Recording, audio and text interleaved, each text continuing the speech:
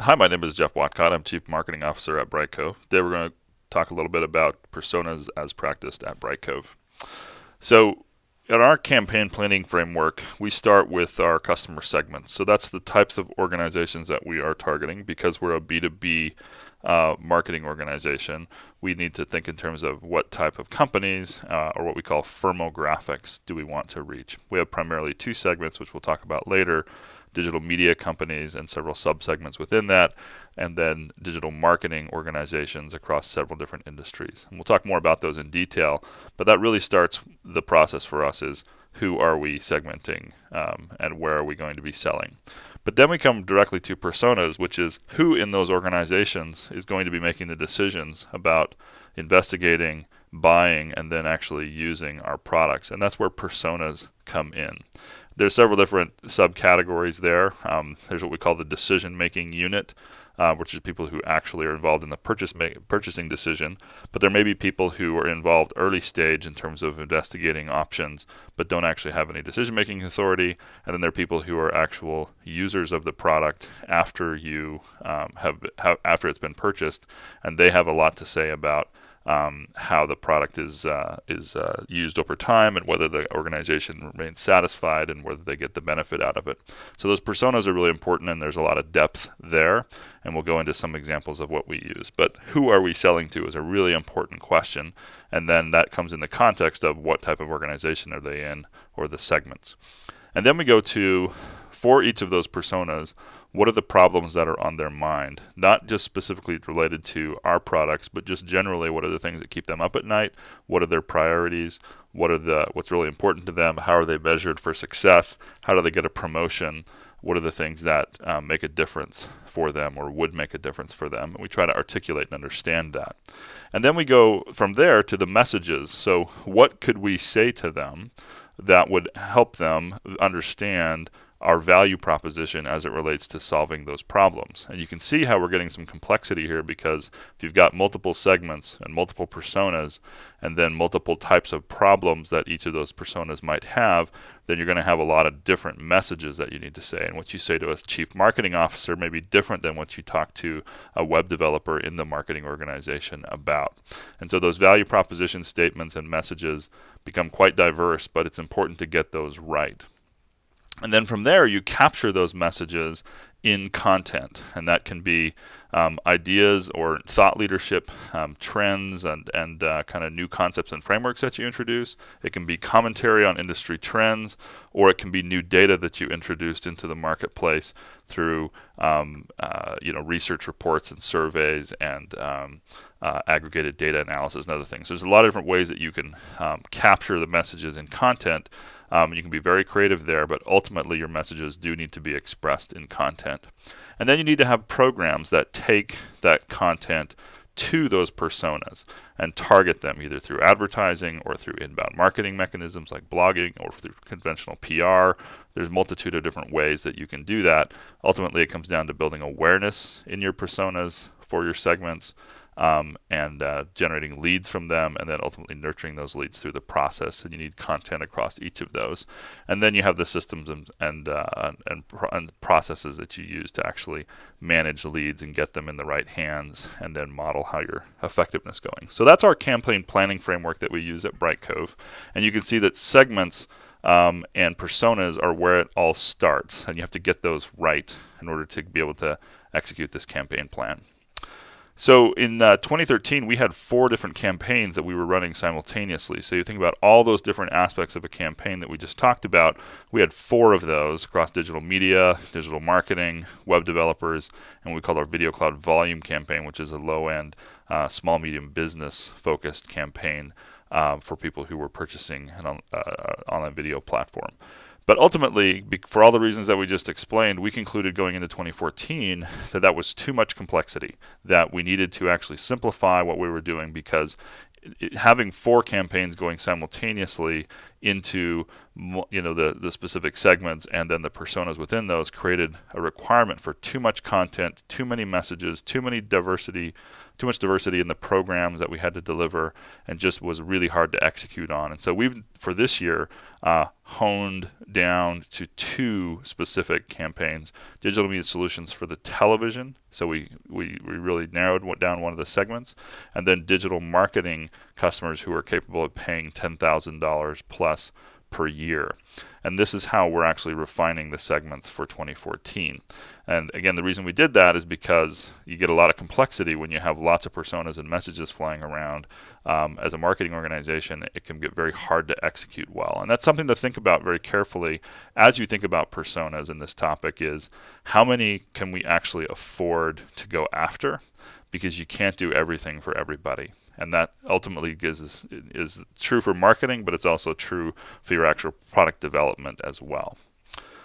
So this is an example of some of the customers that we have in these segments today, and you can see that we have many different types of organizations and so many great brands. And ultimately, what we found is that both of these segments, the media customers as well as the marketing customers, are going through massive disruption in their industry. And we found, as we talk to the segments and talk to the different personas in the segments, this notion of disruption is something that they really connect with, and it's something that's on their mind. They feel things changing around them. They can feel a lot of how they accomplish things really being changed in fundamental ways.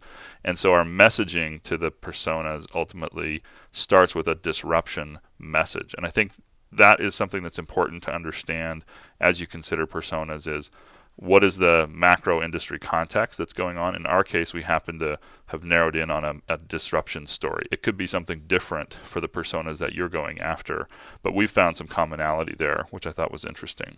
So let's dive into one of our segments, digital media, and particularly for the television industry within digital media, because you have new media websites, you've got newspapers, you've got sports organizations. We've ultimately settled in on television as a really key segment. And within that segment, we have a couple of personas that we've identified as really important to us. First is Pablo, who is often the Chief Digital Officer or the EVP or SVP of Digital or the General Manager of Digital. These are different titles that they might have. There are actually other titles. This is just a sampling of them. But we've narrowed in on what role this is. Ultimately, this is the person who owns the digital P&L and the advertising, sponsorship, and monetization business. So this is the business owner in a digital media organization, and they're figuring out how they can make money from their content. And this is not necessarily a technical person, they're a business person. So that's Pablo. And then there's Sam, who is a senior technologist who owns the technology and infrastructure that Pablo is going to use to monetize their content. And this could be a variety of different titles, but there's this technologist person who is supporting Pablo in the strategy, and he's ultimately responsible for selecting technologies that get used in that process, and that's a very important decision maker for us. And so we have these two personas, and we have found that in our sales process, we need to be speaking to both of these people. We would preferably like to be speaking with Pablo first about business value, and then ultimately be able to speak to Sam about how we're going to make life easy for him to deliver the business value that Pablo is seeking. And so that's how we think about our digital TV or digital media TV segment personas. If we go to digital marketing, which is another general segment that we serve, here it's people that are using video content to drive business objectives that are not related to specifically monetizing content, but more using content to drive sales of products and services. So in this case, we're again focusing in on organizations that can spend $10,000 or more annually. So that immediately wipes out a lot of smaller organizations that have very limited web budgets, and it becomes quickly organizations that are investing in video content as a strategic content asset. And in the digital marketing area, we have two personas. We have Belinda, who is the VP or Senior Director of Digital Marketing, and then Hans, who is a digital marketing manager who works for her a little bit lower down in the food chain, but who's specifically charged with administering and selecting the systems that Belinda's team uses to drive their digital marketing strategy. So Belinda is the kind of business owner. She usually works for the CMO, and she's charged with driving a digital strategy, a digital marketing strategy that is usually centered around content marketing. And she's recognized that video is a key part of that, and so she's investing in video production and getting more video content out there. And then Hans is the person who's actually got his hands on the systems from a day-to-day basis to actually send out the emails, set up the landing pages, actually construct the content that goes in the website, getting blog content out there. He's a traffic manager for that on a day-to-day basis, and he's ultimately using a lot of the technology stack systems that are necessary to achieve what Belinda's trying to do. So similar to digital media, we've got kind of a business owner at a relatively senior level, and then we've got a technical or quasi-technical business owner. In the media case, it's a very technical CTO or senior technical leader. In Hans's case, he's not necessarily highly technical. He may be using a bunch of software as a service systems and cobbling those together without doing a lot of hardcore engineering, but he's responsible for actually executing on a tactical basis the strategy that Belinda comes up with. So those are two people that are very important in the selection process for solutions like ours, and they ultimately both need to be sold and be happy with what we're doing. We often find that we want to talk to Belinda first and speak to a business value message, and then convince Hans that we're the right tool for the job. We also have found, though, that we can talk to Hans and say, hey, we've got some really great tooling, and have that start, and then we can help Hans make the business case to Belinda for why he should be investing in a new type of system like an online video platform that we offer. So that's how we think about personas for the digital marketing 10K plus segment. And interestingly, we've been able to look at our leads that we've had in last year and try to figure out using title analysis and using other aspects of the segment or the profiles for the people who come in. We'll be able to establish that about 38% of the leads that came in last year were Belinda's, about 34% were Hans's, and about 28% it was hard to tell based on the information that we have. And we've actually improved our systems over the last few months, and so now we're able to reduce the number of those unknowns, and we're being able to really profile the leads that come in much more specifically. And it's nice to see that we actually are getting the audience that we want to get, and we're speaking to them in language that's attracting them, and then hopefully we can move them down the funnel. But you can actually quantify to what degree you're actually attracting the audience that you want to attract. And in our case, it looks like we're doing a pretty good job of getting the right kind of people looking at our solution. So let's talk about some ways that you can have fun with personas. So once you've identified your personas, it really steers a lot of other aspects of your business. First of all, when you're talking about inbound marketing or what we call content marketing or lead nurturing, where you're using content as a way of moving people or attracting people to the funnel and then moving them through the funnel, you actually need to have a fair amount of content, but that content needs to be very specific to the personas that you have for the segments, and also to the stage of the life cycle that people are at. That ends up creating a lot of content. And so as you think about which personas or how many personas you actually want to execute on, you got to keep this in mind, because there's a multiplication factor that occurs for the amount of content that you have to be creating. And as again, I mentioned before, we simplified our number of campaigns and tried to be very careful with the number of personas that we tried to actually execute on as a marketing team for this very reason, because it gets pretty expensive. So if you have 2 segments and 2 personas, that's 4 audience groups that you need to have unique messages for. And if you're going to be producing content on a daily basis, say blog posts for awareness, then that means you got to have 20 new content deliverables per month across your 4 audiences. That's 80 deliverables a month for awareness. And so if you have a top of the funnel team, that's the level of staffing you're going to need to be able to really deliver daily fresh content for driving awareness to your audiences. So that's quite a bit of content. And then for consideration stage, if you need to have a couple of new fresh deliverables every month times 4 audiences, that's 8 deliverables. And these tend to be deeper evaluation guides. So there's maybe fewer of them, but they're a little bit harder to produce than a little, snappy blog post about some industry commentary. These are actually more detailed documents that take a little bit more effort to do. And so even though there's only 8 of them, there's still some significant resources to produce them.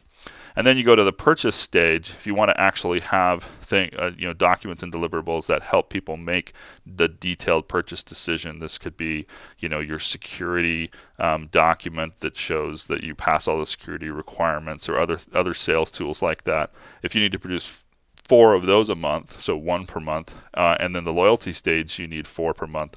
Ultimately, that's 96 new content deliverables of varying complexity. And you can see quickly that in a world where you've got 4 personas that you're trying to hit, this is how much content you have to produce. If you had 8, it would be double that. And so you really need to think carefully about how many segments and how many personas you're going to be executing on simultaneously. So that's important. And then the other point is programmatic segmentation and persona identification. We talked about this just a minute ago, which is that you can use data enrichment and cleansing tools to get clean and complete data on the leads that come in. So if you get a lead from somebody and all you did was get their email address and the company they work for, you can use enrichment tools to then go find out actually who is this, what is their title, where do they sit in the organization, and then you can use that title information to approximate what type or estimate what type of persona they might fit into. And as you saw in the page before, we have been able to use these kind of tools to enrich the data and then heuristically figure out what persona people are in, and then based on that we can actually classify leads and their buying stage, and then go and actually have our nurturing programs be specific to the persona. So if I think someone's a Belinda, I should be talking to her about business value, not about the technology, because she doesn't really have an interest in the technology or ability to understand it. And so I should be talking to her about different things than I talk to Hans about. Well, when I'm sending out automated response emails to my leads, I need to know who they are from a persona perspective in order to select which content program to put them in so they're getting the right messages from me with the right content at the right time. And so personas ultimately drive all of that, and your marketing automation team needs to be using these kind of methods in order to make your nurture programs more effective. So you can see how the personas and the segments become pervasive across the really granular day-to-day content production and delivery. And then there's some interesting things you can do around programmatic retargeting, where you can set cookies in your site for visitors based on segment-specific content consumption. So if you have a section of your site that's specific to digital media, as we do, or digital marketing, or whatever segments you're serving, and then you have within that technical information and business information, perhaps you could set cookies based on who is viewing that content and say, based on your behavior, it looks to me like, even though I don't know who you are, you look like you're behaving like a Hans. And so I'm going to cookie you as a Hans, and then when you go to other sites on the website, or other sites on the web, generally, I can show you banner ads and text ads that speak directly to the concerns of a Hans. And that can help build your brand awareness, but also help move people down the funnel by using the retargeting or remarketing methods. So there's a lot of sophistication that an agency can help you with here, but ultimately that's going to be more effective if you have ability to define your personas, and that can really drive some powerful remarketing and retargeting efforts, as opposed to just doing generic brand lift advertising on a generic way across all your visitors. So segmenting and personifying your visitors can be really, really powerful. So those are just a few more, I guess, a little bit advanced ways to use personas. I think ultimately we all know that personas are very, very powerful, and I hope that the ways that we're using them at Brightcove has been somewhat enlightening to you, and hopefully that's useful to you. And I look forward to hearing what you have to say about it. Thanks so much.